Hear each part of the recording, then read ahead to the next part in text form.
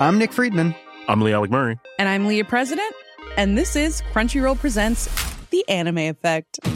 We are a new show breaking down the anime news, views, and shows you care about each and every week. I can't think of a better studio to bring something like this to life. And I agree. We're covering all the classics. If I don't know a lot about Godzilla, which I do, but I'm trying to pretend that I don't right Hold it in. And our current faves. Luffy must have his due. Tune in every week for the latest anime updates and possibly a few debates. Oof. I remember, what was that? Say what you're going to say and I'll circle back. You can listen to Crunchyroll Presents The Anime Effect every Friday wherever you get your podcasts. And watch full video episodes on Crunchyroll or the Crunchyroll YouTube channel.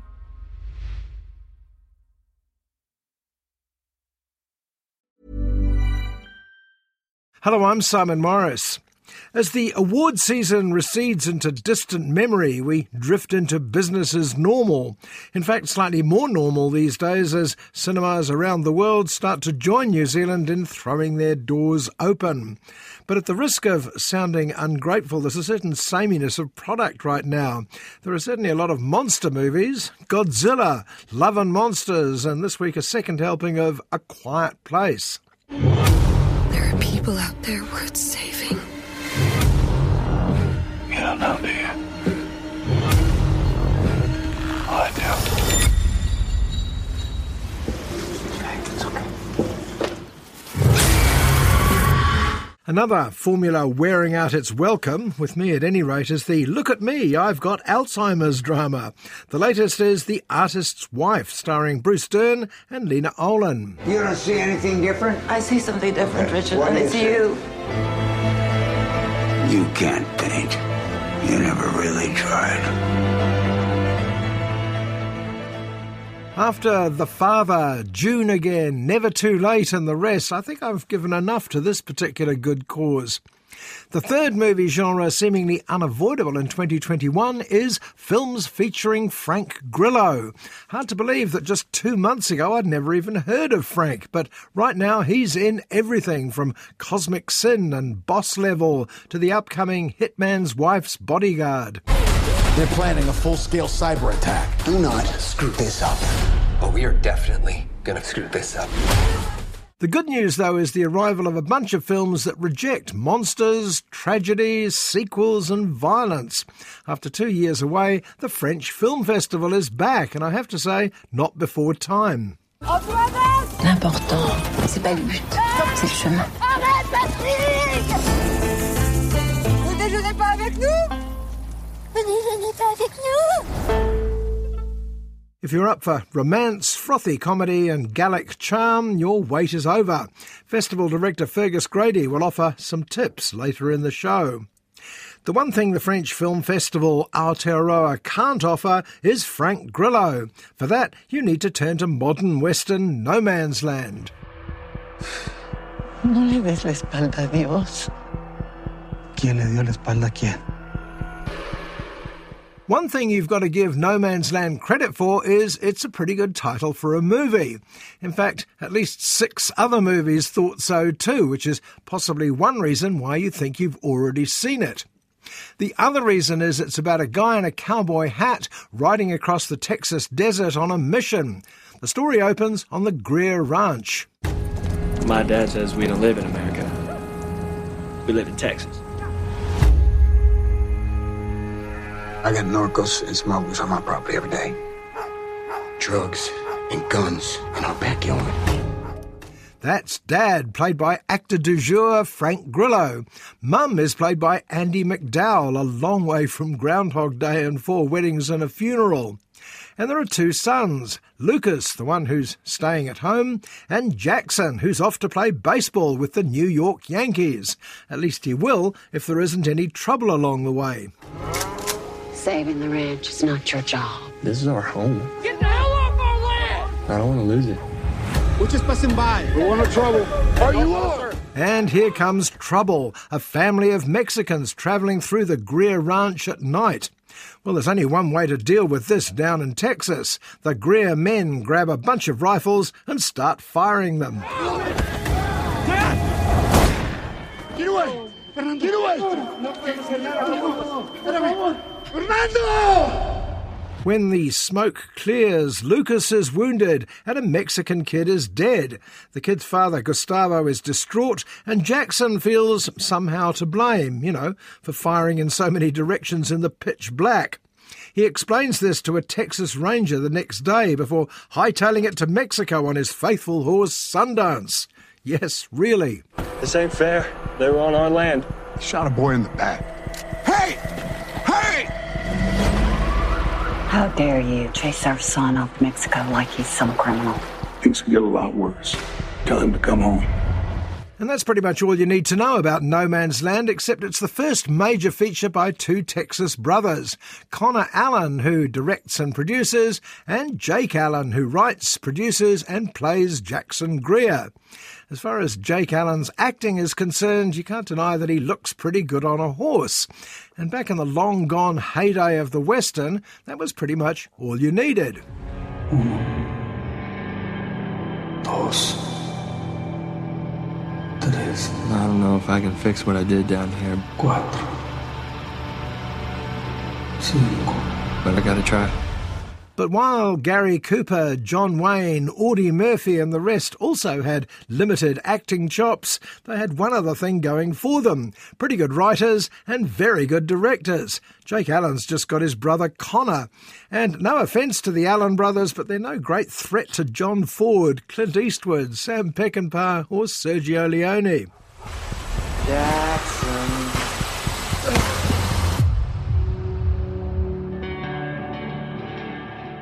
Sometimes you have to close your eyes and start over to see things clearly. No Man's Land follows Jackson into Mexico, where he's the illegal alien. See what they did there? Seeking redemption. Meanwhile, Gustavo, the grieving father, is out for blood, urged on by a villainous blonde Mexican punk. No father should bury his son. Mi padre. No soy nada.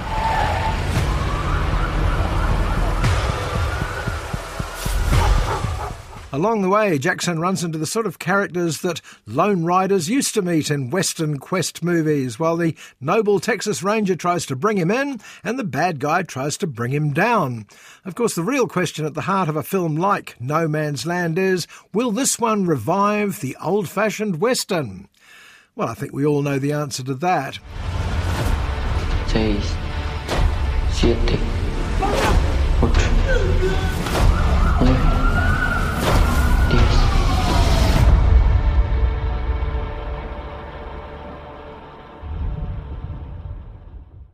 A couple of years ago, an effective little horror flick called A Quiet Place was put together by John Krasinski and Emily Blunt. They played a husband and wife in a world, as they used to say, where alien monsters are super sensitive to sound. Make a noise and they'll get you is the thumbnail description.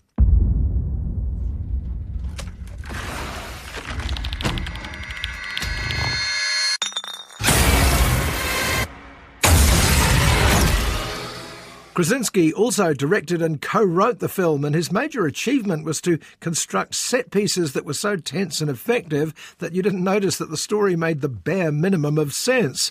It was a big hit. Hence, as is always the case with Hollywood, the sequel.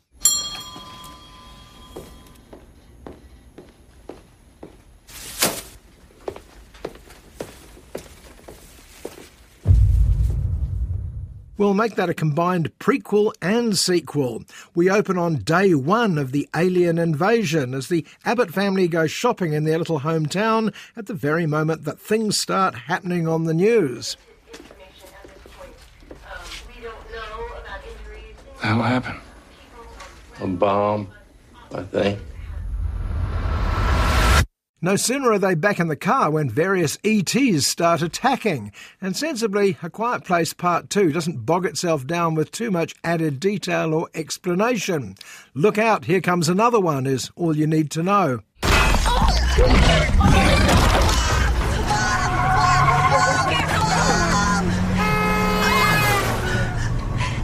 okay. It's okay. We're okay. That's Dad. Okay. That's Dad. Where? Mom. Oh my God. Flash forward 474 days, and now it's just Emily Blunt. Hubby got killed in the first film with 2 kids and a baby. Their secret weapon, as it is for the 2 films, is hearing-impaired actor Millicent Simmons as the deaf daughter Regan. You may or may not remember that her hearing implant could be weaponised against the monsters. I don't know why you came all the way up here. There's nothing left.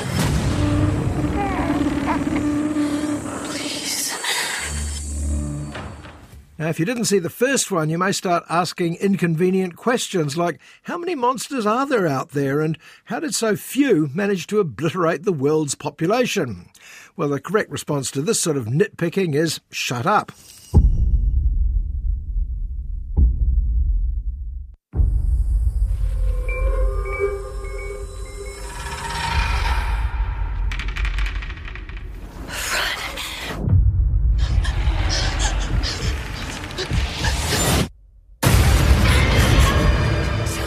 Anyway, the family takes off towards some smoke on the horizon, which suggests there may be more people around. Well, there are and there aren't. Cillian Murphy is around, but he tells Emily that he can't help, and the few other survivors have apparently turned feral. You don't know, do you? Oh, I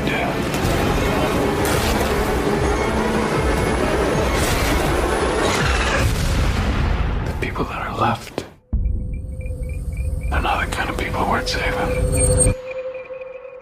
Emily refuses to believe him. After all, she says, we've got each other.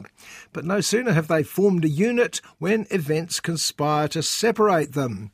Daughter Regan takes off to get help without telling anyone. It's that sort of movie. So Cillian reluctantly goes after her, also on his own. There are people out there. People worth saving. You won't survive. We have to try.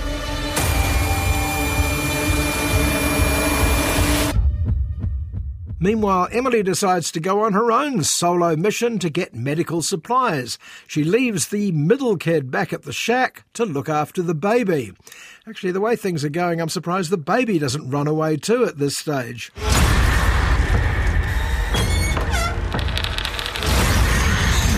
Most people had finally given up hope. All of this sneaking off in different directions is to allow director John Krasinski to show his skill once again at long, tense, silent set pieces.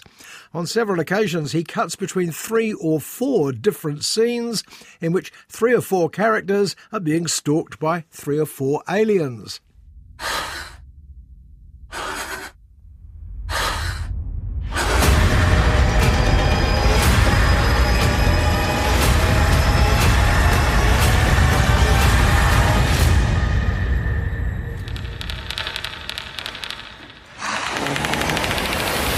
There's almost literally nothing much else to A Quiet Place Part 2, any more than there was to its predecessor, and for what it is, it's pretty effective. The aliens are scary, particularly when you're not expecting them, but frankly, who are you going to put your money on? Monsters who have a nervous breakdown at the slightest noise, or Emily Blunt with a shotgun and unlimited bullets? Me too.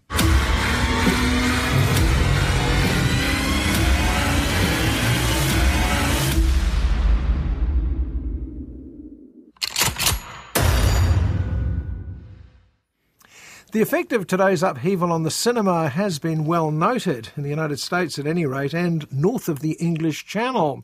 But how have the film industries of Europe been affected, in particular the hugely successful French one?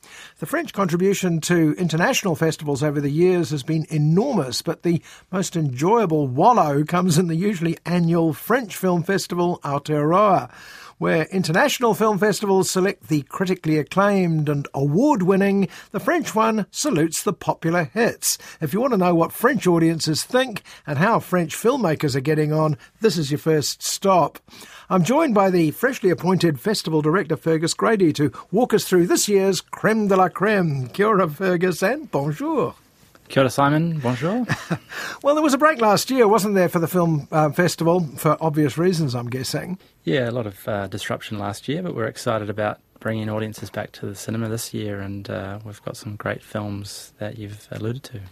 This is your first go formally on the French Film Festival, but I'm assuming that you've had quite a lot to do with French films wearing your other hat. Yeah, I guess my day job is to distribute French films, but we saw an opportunity to broaden our business, and I think partnering with our strong exhibitors around New Zealand and getting audiences to the cinema is one of our main priorities right now. How fresh are these films? Are they pre or post-COVID? Most of them are pre-COVID. I would say that only 2 are sort of around the COVID period, and we've had to sort of get a lot of permission to screen. So we've got some films almost having their world premieres. So it's exciting that we can steal a couple of films off the French and have down under premieres. How has the French film industry been coping? I mean, I'm guessing that it closed down like everybody else in the middle of last year. How's it been doing since then? Well, I guess looking at the exhibition in the cinemas, they've been in and out of lockdown since we were in March. So today marks the first day back. They're at 35% capacity in Paris at the moment. So there's reportedly queues around the corners of French cinemas in Paris. And then they'll step stage into 100% capacity by the time the Cannes Film Festival rolls around in just over a month. Well, they do love their cinema, don't they, in France? And this festival, as I said in the introduction, is rather different from the international ones. It's driven by popular hits, and this is aimed at local French audiences, isn't it? Well, I think French filmmakers and French cinema is famous for comedies, so we've tried to bring the creme de la creme of French comedy, and there's a lot of light fare that we celebrate. I mean, I think people enjoy a glass of bubbles and they can just enjoy the French farce.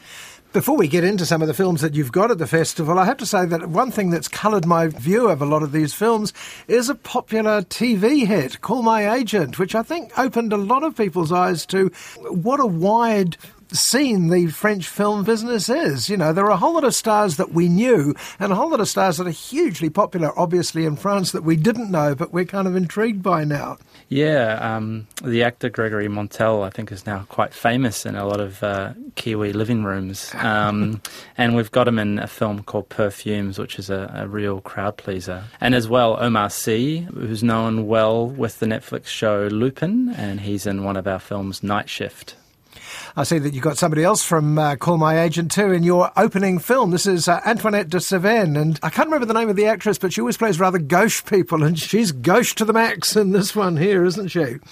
Yes, we have Laure Calamy. She's just come off the Best César for Antoinette in the Cevennes, and yeah, again, featuring in a very well-loved TV show. So we're excited to present these French actors who have been discovered, I guess, from our living rooms over the past 12 months. One thing I love about French films is that they don't feel genre. There are quite a lot of romantic comedies, there's quite a lot of bedroom farces, but they all seem original. You don't have a clue what's going to happen next in a lot of these films. You know, Amélie was one of those films that you couldn't put into a box, and I think a lot of French filmmakers have followed on. They have one of the most original, creative, storyline film industries, I think, in the world. You know, it's a pleasure to watch the films and then present them to audiences around Aotearoa. They seem to be not remotely keen on doing sequels. They just want to tell a new story.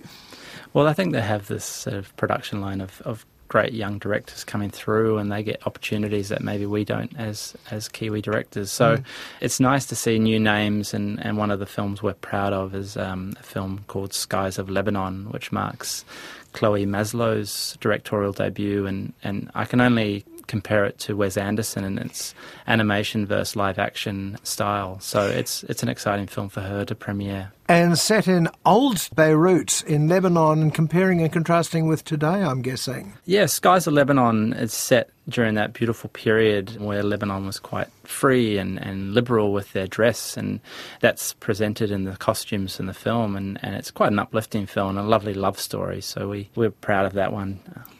You've got a film that I think will intrigue a lot of people. This is de Gaulle. We see him through British eyes usually. Now finally we get to see the French de Gaulle in some respects. Yeah, he's a bit of a maverick, and I think that's why he's such a compelling central character protagonist in this film. And the film's done exceptionally well in Australia, well received in their French Film Festival. So we're excited to sort of present that with the historical narrative of him. There's a fascination with French film history this year too, I noticed, Fergus. I mean, you've got the late Bertrand Tavernier, brilliant French director, who did his piece on the whole of French cinema at the time that Scorsese was doing America and Sam Neill was doing New Zealand. But apparently it's a brilliant documentary. Yeah, we're excited to present this film. It's a bit long, I would say. It's 3 hours and 20 minutes, so everyone's going to get their money's worth if they can see it on the big screen. And it's really a nice homage to Tavernier because he passed away earlier this year, and a lot of people have paid respects to him, and he pays respects to a lot of those great filmmakers from the 50s, 60s and 70s. And you're paying tribute to one of them too, aren't you? This probably hasn't been seen on a big screen for about 50 years. This is Breathless. Yeah, Breathless in 4K, so we're excited to present a restoration of the film that Godard's famous for, and I believe the French are going to be seeing it this week in their cinemas, so it's exciting to have that kind of simultaneous exclusivity around that film. One film I was intrigued by was a thing called The Man in the Hat, and I've seen the trailer for it, and you just look at it and you think, this is Jacques Tati, except it's got the least likely star. This is a guy called Ciarán Hinds, who's a brilliant Irish actor. What can you tell me about The Man in the Hat? Is there any dialogue in it? There's very little dialogue, but as you say, the Jacques Tati physical humour through the scenarios that play out is a fabulous ride through the south of France, and highly recommended. Yeah, it's a fun film, and one that I think is a nice escape from us not being able to travel to France. And then there's a film starring Isabelle Huppert, which is her dope comedy. It's claimed as a sort of a cross between Breaking Bad and Cheech and Chong, neither of which I associate with Isabelle Huppert. It's an absolute hoot, this film. I love The Godmother, and Isabelle Huppert is incredible at every role that she undertakes. So we're excited to present The Godmother, and it's one of those memorable films that a lot of people will walk away from. Having looked at all of these films, Fergus, I mean, is there one that you would pick out as perhaps one that might swim under the radar in a way if you didn't sort of point it out? Is there one that you think might be overlooked otherwise? Well, obviously we chose Antoinette in the Cevennes as our opening night film, which is going to be a crowd pleaser, and we're going to be opening that in 11 different towns and cities across the country. So most of New Zealand will have a chance to see that film. But a film that may not be as widely released, I think, is Only the Animals, which is a great thriller, and it premiered in Venice Film Festival when they had their little time in the sun last year. They were able to successfully have a film festival in Venice. That's a great one, and highly recommended. Only the Animals. I mean, the trailers are quite different from what I was expecting. You read the blurb and you say, oh, I see where this is going. And then suddenly it isn't going there at all. It's going somewhere different and fun. Yeah, we hope fun. I think a lot of the films are definitely out of the box, and I think that will be a fun ride for people with a glass of wine and hopefully a fun, crowded audience. And finally, wearing your other hat again, Fergus, I mean, what is the state of the movie industry at the moment in the whole of Europe? I mean, are they making films still? I believe so, Simon. I think with the Cannes Film Festival announcement of their competition lineup, there will be a number of films that have been in production for a couple of years or may have already finished and just awaiting distribution. But then there's some fantastic filmmakers who have had films screen over the last 12 months that have been secretly working away in some kind of COVID-safe environment to hopefully bring and premiere films in this year's Cannes Film Festival. So most of the distributors around Australia and New Zealand will be tuning in 2 weeks when Thierry, the director, announces the lineup, and hopefully virtually screening films in July when some of the French industry will actually head down to the Côte d'Azur and watch films on the Croisette, which it seems like a foreign thing to do right now, but maybe that'll be us next year. I'm looking at what's going on at the moment over the last year, and I mean, the cinemas in this country are doing okay. I mean, there's, new films keep popping up, though obviously, judging by the social distance of the actors in it, you can pretty much tell that they're all pre-COVID. But you worry that they're going to run out. Do you think that's a real and present danger? I think maybe if there was any danger of that, that would be sort of later this year or early next year. I know that a lot of even the Australian and New Zealand distributors have a lot of films ready to release, and we're looking at a schedule that's quite busy until December. If, let's say, there were no Venice or Toronto film festivals this year, that could potentially disrupt production or distribution channels. But we're always looking at Limelight for those cute little stories that people may overlook. So I'm sure there's lots of great Limelight films coming out this year, but I'm not sure about the blockbusters. They'll be looking to James Bond in September to decide the future of the theatrical business. That's Fergus Grady, the director of the French Film Festival Aotearoa. It opens in Auckland on June the 9th and then rolls out all over the country. Check out the dates on their website, www.frenchfilmfestival.co.nz. Head over to Hulu this March, where our new shows and movies will keep you streaming all month long. Catch the acclaimed movie All of Us Strangers, starring Paul Mescal and Andrew Scott. Stream the new Hulu original limited series We Were the Lucky Ones with Joey King and Logan Lerman. And don't forget about Grey's Anatomy. Every Grey's episode ever is now streaming on Hulu. So, what are you waiting for? Go stream something new on Hulu.